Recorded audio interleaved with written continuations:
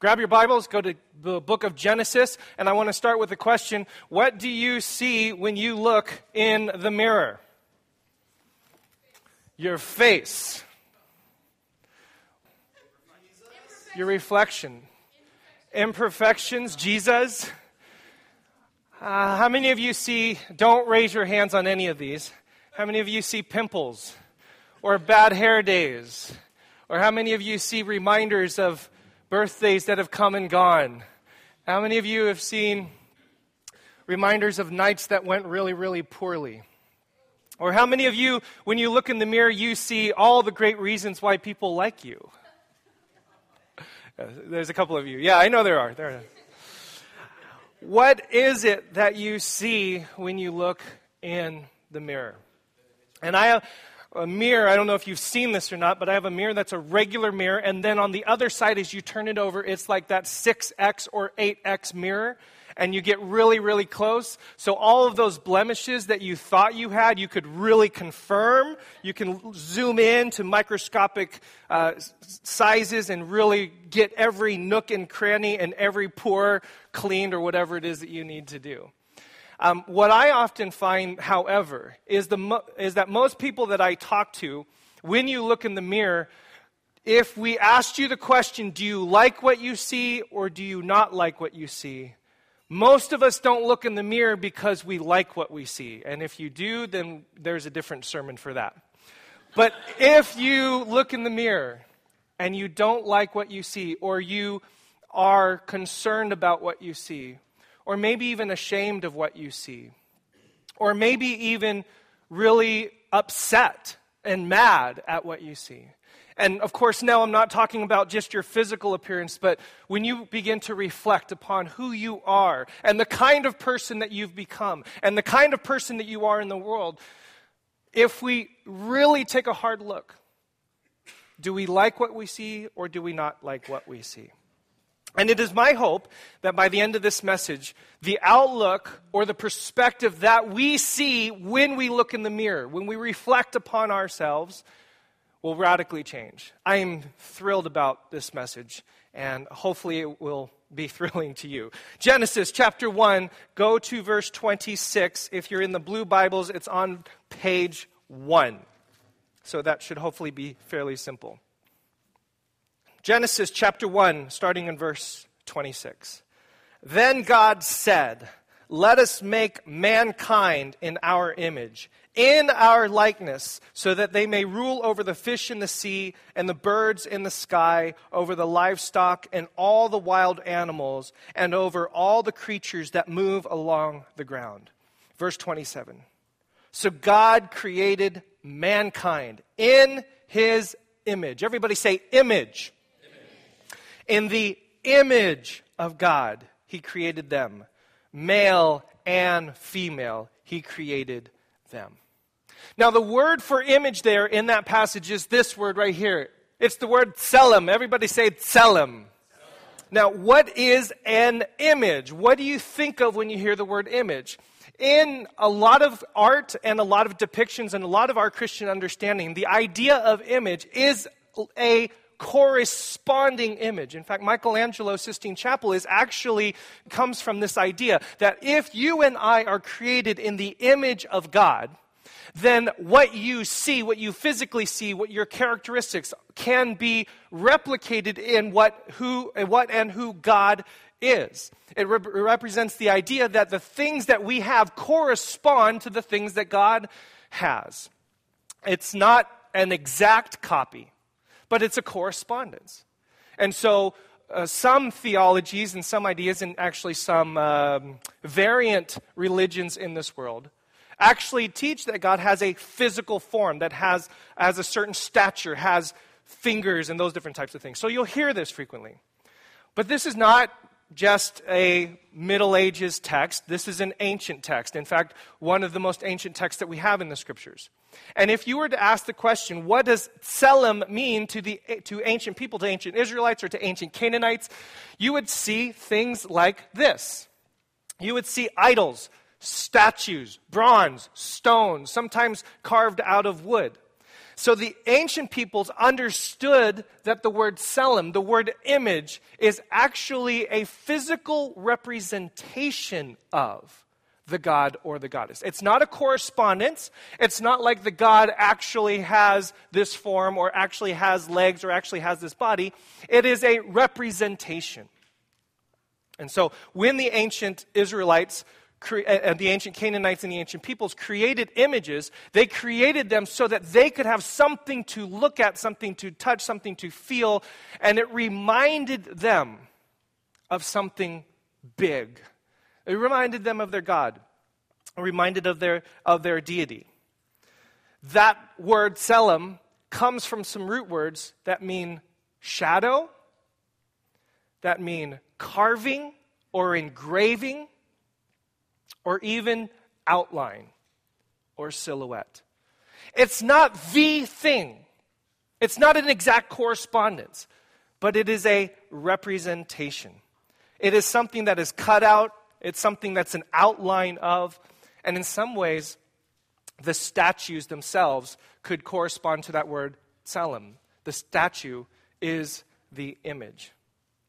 So, when we think about God creating you and me in His image, according to this definition, according to this understanding, each and every one of us, each and every one of you, is a physical representation, is a shadow, maybe is a carving, is an outline of God.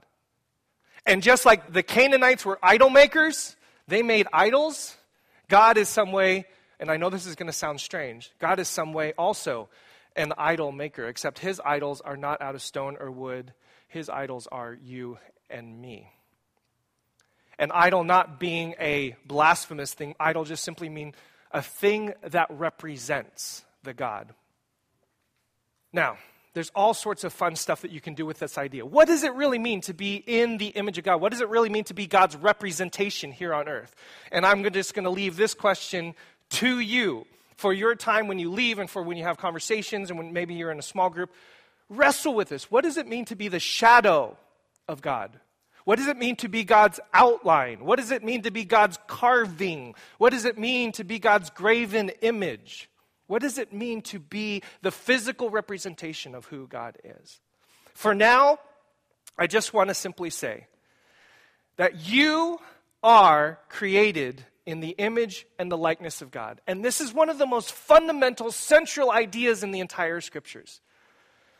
And also, the other people around you that you look at, that you see, that you run into, that you interact with on a regular basis, they too are also created in the image of God. And I know that's really hard to believe when you look at some people. This is one of the most central ideas in the entire Scriptures, that you and I are physical representations of who God is. You are created in His image. You are created in His likeness. The fact that you exist, that you breathe, is a representation in some way, shape, or form of who God is. And this is why we love God. We love God because He is our Creator, and we return to Him the same love that He's given us. But this is also why we follow the golden rule: to love one another as we love ourselves. Because every single one of us is created in the image of God. Now, if you think about that for a second, and you take into the idea ancient Canaanite cults and religions, all those other statues, the idea that the image or the idol or the thing that was created is a physical representation of the deity or of the God, and that you are them, it also follows too, believe it or not, that you are a sacred object. I mean, just like the physical representation is a sacred object that you venerate, that you hold dear, then each and every one of you are also sacred objects. And I read in one commentary that the idea of being created in the image of God to the ancient Israelites, as this idea was developing from Genesis, would then place into the religion of ancient Israel itself that if you were to desecrate or insult or not care about the brother or sister that you sit next to, that is a worse blasphemy and a worse sacrilege than defaming the temple or the Torah or the ark. Any other physical representation, any other sacred image or sacred idol. So let me ask you this question. If you are a sacred object, let me ask again. What is it that you see when you look in the mirror? Do you see a sacred object? Do you see yourself as a sacred object? That's really, really hard. Do you see yourself as holy? Now, I love this image because this image indicates to us that we've got some bad news regarding this image. That even though you and I carry around the image of God, and that you and I are physical representations of who God is, we know that every single one of us also mar that image. We desecrate it. We treat it horribly. We spoil it. We deface that image. This is Norman Rockwell's famous painting, The Mirror. And are you familiar with this painting? You remember seeing this?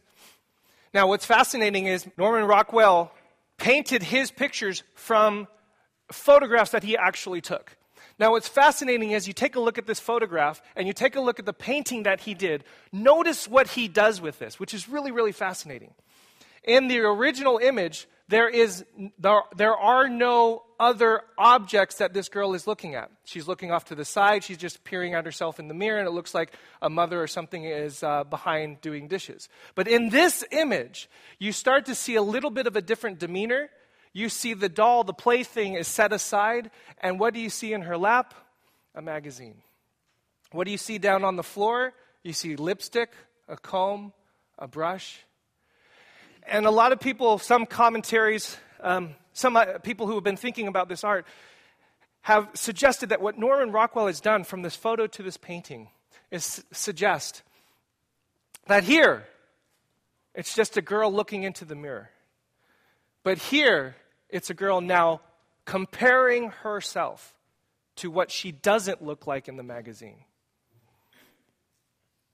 Comparing herself to what she doesn't look like. And so instead of looking into the mirror and seeing a sacred object, seeing something holy, seeing something wonderful, seeing something that's created in the image of God, each and every one of us have done something, said something, read something that makes us mar the very image. Now, there's something brilliant that happens in the book of Genesis regarding this image. The word image actually shows up 5 times in the book of Genesis. I want to share with you. Those are the passages, Genesis 1, 26, and 27. Let me turn real quickly to Genesis chapter 5, verse 3.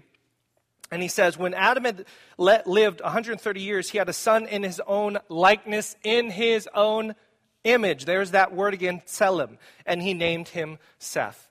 And then in Genesis chapter 9, verse 6, we see the word one more time in Genesis. This is after Noah and his flood, and he tells Noah to be fruitful and to multiply again. And then he gives this command. He says, from each human being too, I will demand an accounting for the life of another human being. Whoever sheds human blood, by human shall their blood be shed. For in the image, for in the tselem of God, God has made mankind. Now here, this word image shows up 5 times in these passages. And here's the relationship. The first time it's that you and I are in the image of God. The second time it shows up is that the generations that follow somehow carry the image of the parents. And the third time it shows up is that how we treat and how we act in this world needs to be based and founded upon this idea that you and I are created in this image. In other words, how we view ourselves in view of how God has created us. How we view ourselves and how our parental as well as child relationships work.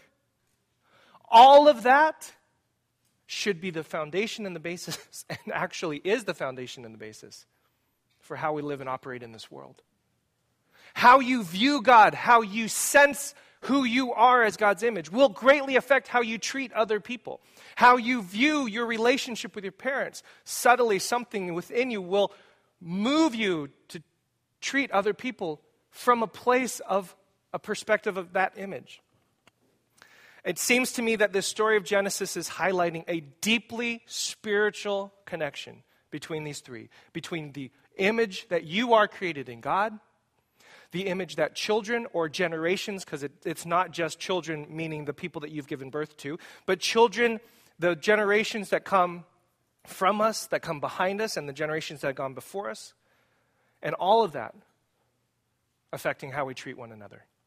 And if this word image, tselem, is a representation, then there's probably something deeply profound about how we behave and how we act, which is a representation of how we actually see ourselves and what it is that we believe about this God and what it is that he has created in us. Let me see if I can explain this a little bit better. Some people have actually called this the law of reflection. The law of reflection is a psychological term and a sociological term that a lot of people have been using to describe this phenomena. That how it is that you see yourself or how it is that you view your image is going to greatly affect how you live and you act and you behave. This is where it gets from preaching to meddling, or as some people have called it. Everything happens first inside of you, then corresponds to something that happens outside of you. In other words, how you experience the real world, how you perceive it, how you understand it, is filtered through, first of all, your thoughts and the emotions that you have that have been put within you. Second, nothing is achieved outside of you unless it is first created within. Another way of putting the law of reflection, your circumstances reflect your inner states and your frame of mind. This simply means that if you're in a circumstance or a situation right now and you're experiencing life, whether it's good or it's bad or it's challenging or it's difficult, that is most likely a reflection of your own frame of mind, your emotions, your perspectives, your beliefs, your outlook. Your outer world corresponds with your dominant thoughts and emotions. What it is that you believe, what it is that you see, the things that you're convicted about, the values that you hold dear, your attitudes and your perspectives that you hold as true, those are things that are most likely going to change how it is that you view the world. Let me give you a couple examples. How many of you have ever said, I can't stand my parents because they do X? All of us have said that. Only to find out later on in life that you do the same thing. I remember years and years ago, I grew up in a home that had a little bit of anger. And I hated going home because there was anger at the home and some violence. And then later on in my life, when I was about 19, I was a camp counselor, and you're working with junior hires, and I was working with this one junior hire who was being so snotty, and I was very young, and I didn't know what I was doing, and I caught myself grabbing him and yelling at him. And he said, I'm going to sue you. And I was like, oh. But I remember that moment. Thinking to myself, the thing that I hate, the thing that I'm pointing to, the thing that bothers me, the thing that I see out in that world is actually in here. The thing that I'm so enthralled with getting rid of in you is actually something that's going on in here. Let's do some other examples. Judgments. How many of you have made judgments upon other people? Oh, the only reason why they're doing that is because of, then fill in the blank. Well, the only reason why you're acting this way is because you're actually jealous of me. If you see that as the reason for other people's actions and behaviors, most likely that is because of a dark shadow side that you are actually jealous of them for something.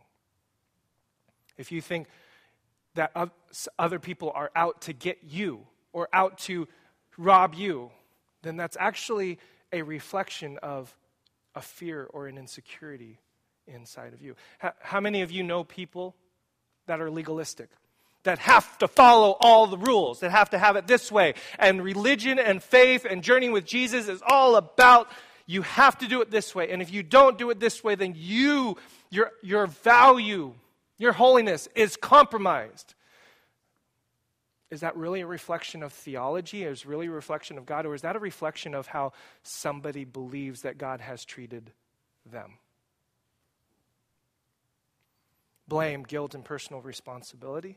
Do you know people that walk around with I have to do this, and if I don't get this activity done, then all of a sudden there's this guilt upon me.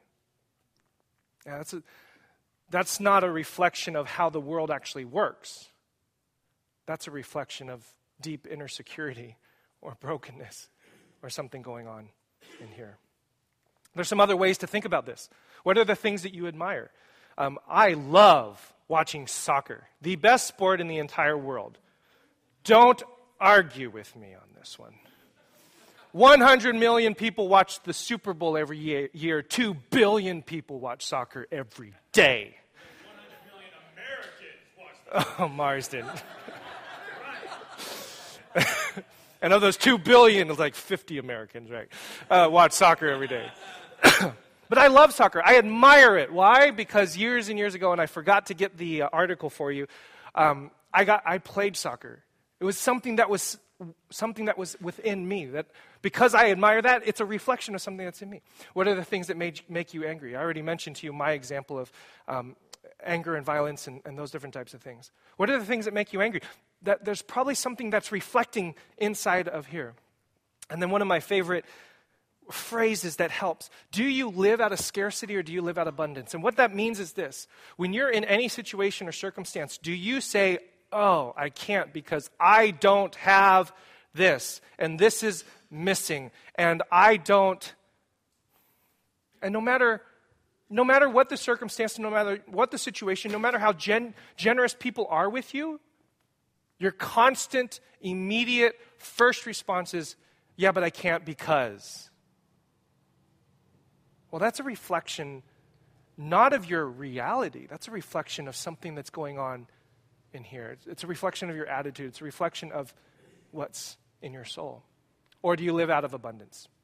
Do you live out of a place that says, yeah, God has been good? And you know these people. You know these people that live in this world and they are in your communities where they have nothing and they have everything. They live out of this place of such joy because they perceive themselves to be loved, to be cherished, to be cared for, and they live out of that place. And then you know those people that have everything and they have nothing.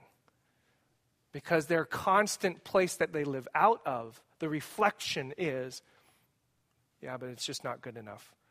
It's never going to be enough. In other words, we have marred this image. 2 real quick examples that emerged, and one of them is really vulnerable for me. And as a pastor, I'm going to be honest with you. I'm going to be brutally honest with you. And how this law of reflection works. And how the marred image reflects and affects how you and I live. One of the things as a pastor that I have hated for the longest time is Christian celebrity. The idea that you as a pastor or somebody who speaks for a living or somebody who sells books or has a TV show or a radio show, there's a celebrity that comes with that. And people love the person. And for me, my anger, my holy discontent, the thing that I'm so frustrated about is, hey, that's great. Praise God for the message that's going forth. But they're just a person. The message and who God is and who Jesus is that they're trying to share with you, that's what really should be the celebrity, but not the person. And for years, I've struggled and wrestled with, why can't we settle down with the Christian celebrity and not put people up on pedestals? Okay? This is the thing that gets under my skin. Now, you ready to see how this law of reflection works? Why is it that I hate this so much? To be absolutely vulnerably honest, it's because I'm not one. And I wish I was. And years ago, I started thinking about this. I was like, why does that bother me so much? You know why it bothers me? It's because I wish I was them. and as a pastor, and you stand up in front of people and you share, and I love doing this. There's this subtle, gross, disgusting, creeping thing that says you're not good enough unless you have this. And every single one of us struggle with that, and pastors struggle with this too. Oh. So in other words, I'm seeing myself as somehow God has not put me into a place that I think I should be.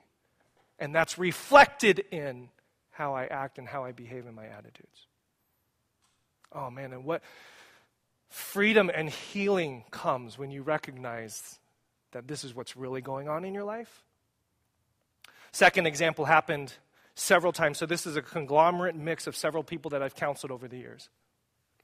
I will often have people in my office talking about how they're running around like chickens with their heads cut off because they have to get this event done. They have to put everything to place. They have to make sure everything is set the way it goes. And other people, if I delegate that responsibility to somebody else, they're not going to do it right. It has to be this way. And you chalk it up a little bit to just, this is your personality. I happen to be type A. I'm a little anal retentive. So I'm going to act this way and I'm going to be this way and it's okay. And then all of a sudden you find yourself running around and trying to do things perfectly. And you got to get it done this way. You got to get it done that way. And then you're frazzled and you're tired and you're burnt. And I've sat down with people and asked the question, why? And slowly over time, as we work through this, it's not because it has to be that way. Frequently what I hear, and this goes back to my personal example, the person will tell me, if I don't do that, then I won't feel affirmed, loved, appreciated. I won't get the compliments that people usually say to me. Their frenetic activity is not living out of a place of abundance, of joy, of loving to do this. They're living out of a place of fear of rejection. They're living out of a place of the fear of insecurity, that people are not going to love them and accept them the way that they are. They're a broken image. And each and every one of us are broken images as well. Adam and Eve have this whole idea. If you read that story carefully, Adam says, I heard the sound of you in the garden. This is after they ate. And I was afraid because I was naked and I hid myself. And then God says to him, who told you that you were naked?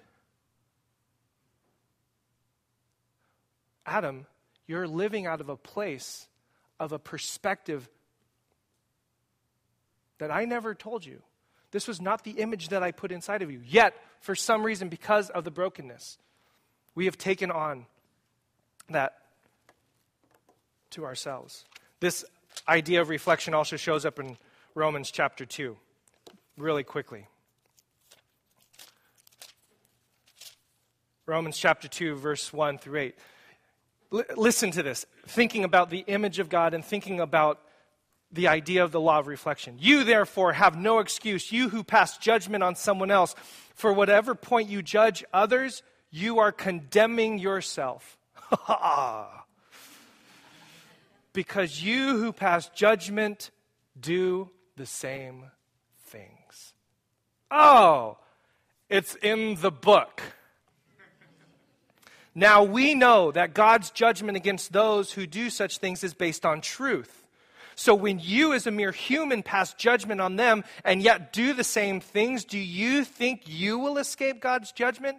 Or do you show contempt for the riches of his kindness, forbearance, and patience, not realizing that God's kindness is intended to lead you to repentance? But because of your stubbornness and your unrepentant heart, you are storing up wrath against yourself for the day of God's wrath. When his judgment, when his righteous judgment will be revealed, God will repay each person according to what they have done. To those who, by persistence in doing good, seek glory, honor, and immortality, he will give eternal life. And then here's the key phrase. But for those who are self-seeking and who reject the truth and follow evil, there will be wrath and anger. There will be trouble and distress for every human being who does evil. You who judge other people? Yeah, guess what? You're doing the very same things. The things that you're judging other people are the things that we ourselves do. So the truth of this is this. Why do we act and behave in the way that we do? Why do we continually mar and scar and deface the image of ourselves? Why is it that we continually defame and make sacrilege out of other people when we treat them poorly, when we demean them, when we don't love them? Why is that? It's because ultimately we have a broken image of God. That which we treat other people is a reflection of how we see ourselves, of how we see the image of God in us.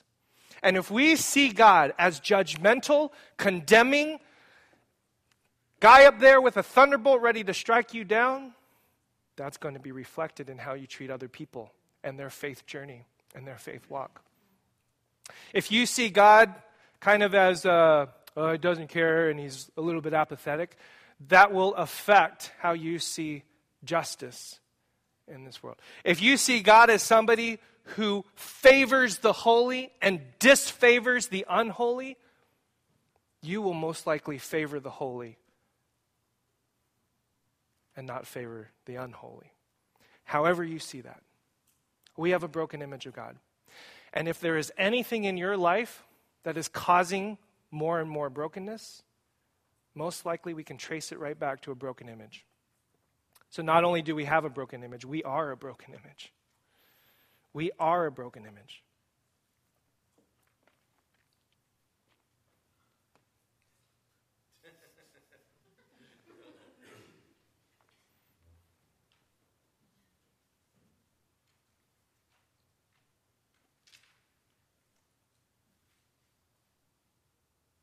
These are just some questions to ask.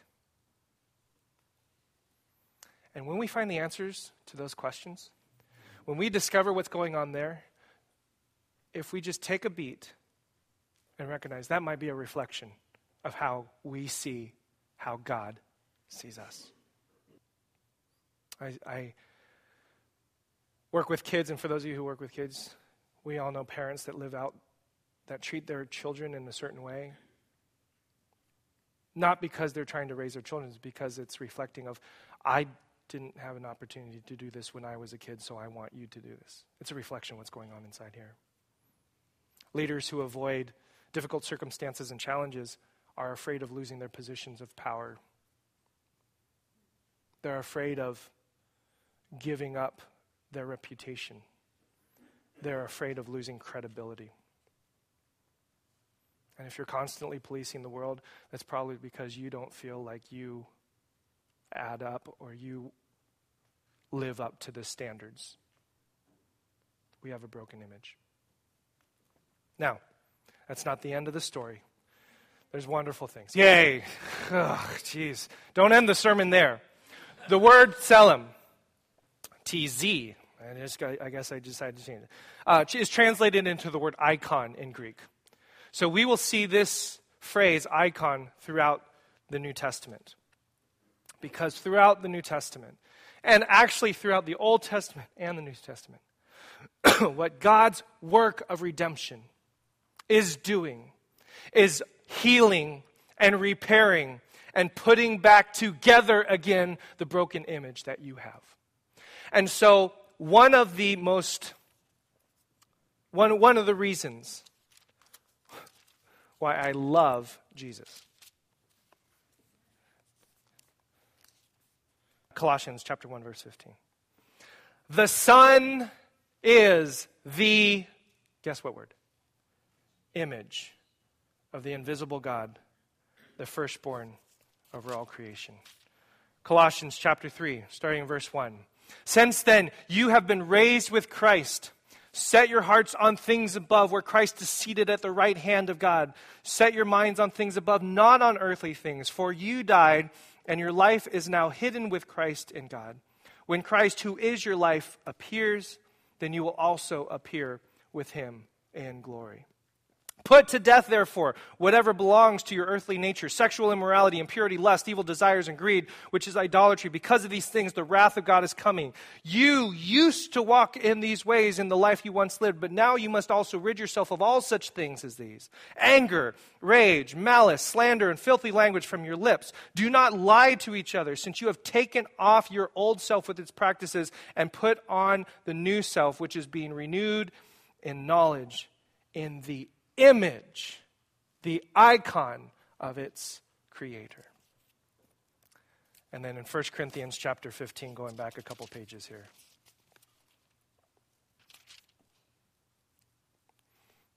Where Paul is making an argument and a teaching around the resurrection of Jesus. And just, verse 49, and just as we have borne the image of the earthly man, so we bear the image of the heavenly man. I love that phrase. Just as we have borne the image of earthly man, the brokenness, the marred image, so we now also bear the image of the heavenly man of Jesus. In other words, the reason why we follow Jesus and the reason why this is so stinking important is because as you conform your life more and more to the person of who Jesus is, who is himself the image, the tselem, the icon, the physical representation of who God is, as you conform your life to him, that heals the broken image that is inside of you. And as you heal the broken image inside of you, that begins to heal all the relationships that you have with each other. So the question is, once again, what is it that you see when you look in the mirror? What do you see? Do you see a God who loves you tremendously without any reservation? Do you see a God who has created you, crafted you, put you together, every single nook and cranny, every single zit that you see in that mirror? When you look in the mirror, what do you see? Do you see that image?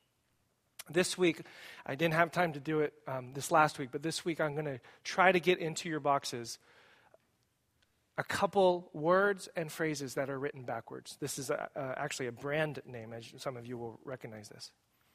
And the hope and the goal is for you to take that and put it up to the mirror. And as you look into the mirror, I would love for you to read this word, loved.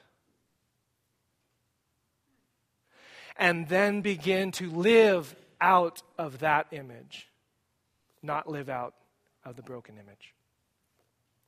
I want to read a couple things from Brennan Manning's book in closing, because he sums this up in a wonderful way. On a blustery October night in a church outside Minneapolis, several hundred believers had gathered for a 3-day seminar. I began with a 1-hour presentation on the gospel of grace and the reality of salvation. Using scripture, story, symbolism, and personal experience, I focused on the total sufficiency of the redeeming work of Jesus Christ on Calvary. The service ended with a song and a prayer. Leaving the church by a side door, the pastor turned to his associate and fumed.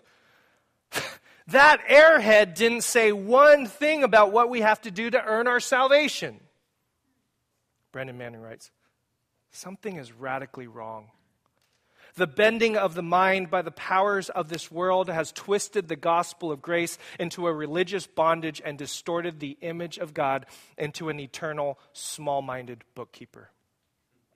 The Christian community resembles a Wall Street exchange of works wherein the elite are honored and the ordinary ignored. Love is stifled, freedom shackled, and self-righteousness fastened. The institutional church has become a wounder of the healers rather than the healer of the wounded. Put bluntly, the American church today accepts grace in theory but denies it in practice. We say we believe that the fundamental structure of reality is grace, not works, but our lives refute the truth. By and large, the gospel of grace is neither proclaimed, understood, nor lived. And too many Christians, I love this phrase, too many Christians are living in the house of fear and not in the house of love. So my hope and my prayer for each and every one of us, including myself, is that the image that you see of who you are when you look in the mirror continually becomes more and more healed as you recognize this God of grace and this God of love. And why, this is why we live by values. And this is why the reputation of God is so important. How God's repute is viewed in your life radically affects everyone and everything. And so in closing, I would like to remind you of the image of who you are. For you created my inmost being. You knit me together in my mother's womb. And I praise you because I am fearfully and wonderfully made. Your works are wonderful. I know that full well. My frame was not hidden from you when I was made in the secret place, when I was woven together in the depths of the earth. Your eyes saw my unformed body. All the days ordained for me were written in your book before one of them came to me. How precious to me are your thoughts, O God. How vast is the sum of them.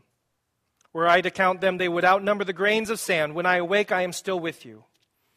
If only you, God, would slay the wicked. Away from me, you who are bloodthirsty. They speak of you with evil intent. Your adversaries misuse your name. Do I not hate those who hate you, Lord, and abhor those who are in rebellion against you? I have nothing but hatred for them. I count them my enemies. Search me, God, and know my heart. Test me and know my anxious thoughts. See if there is any offensive way in me, and lead me in the way of everlasting. May God's image and your view of God's image of you be healed, restored, and put back together. Let's pray. Heavenly Father, thank you so much for this time and for the church that has gathered here, for the people that are called by your name. I thank you for the amazing insights and wisdom that your word provides for us. God, may we this evening, this week, this month, and for the rest of our lives be captivated once again by the grand, brilliant, spiritual, overwhelming, and amazing truth that we are created in your image, that we are your representatives, and that how we see ourselves as your image. God, may that be healed, restored, redeemed, and put back together again. And we pray this in your name. Amen.